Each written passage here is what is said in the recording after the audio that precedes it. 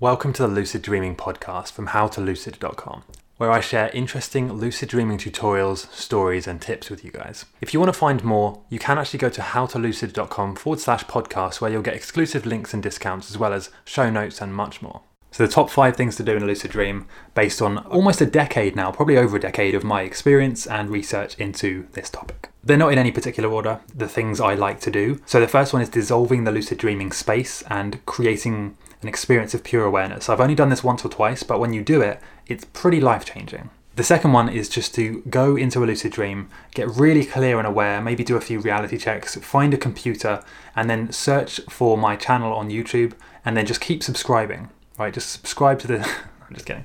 Number 3 is telekinesis and flight or flying. This is probably my favourite one of the 5. Maybe number 2 is a close second, but basically with telekinesis you're controlling objects with your mind. So you might be lifting a car, you might be like creating a city, or even just throwing, some nightmare character out of the way. It's really good, it's really fun, it's a good way of avoiding nightmares, and it's kind of like a superhero movie, but except you're the superhero. Flight in a lucid dream is a bit more difficult because you need to be meditating every day. You need to be really focused on the moment and being aware and present in the moment. But also, it's a lot to do with your internal blueprint of the world. When you fly in a lucid dream, you're challenging what you know deep down to be true, which is gravity is real.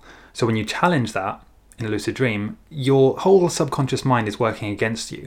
That being said, I do have lots of tutorials on this on my site, on my channel, just go and check it out.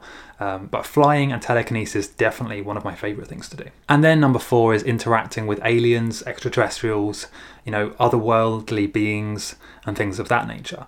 This is an interesting one because when you do that, you really are bringing in a higher awareness into your dreams and you're actually communicating with different dimensions, different things.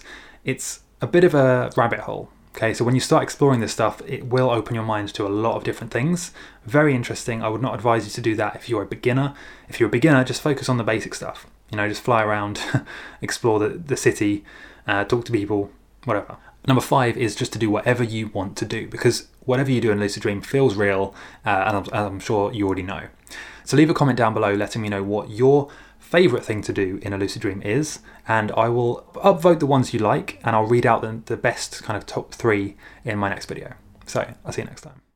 Thanks for listening to the Lucid Dreaming podcast from howtolucid.com. There is actually more I would like to offer you. So if you go to howtolucid.com/podcast, you can get exclusive discounts, offers, bonuses, tips, lessons and videos just for podcast listeners.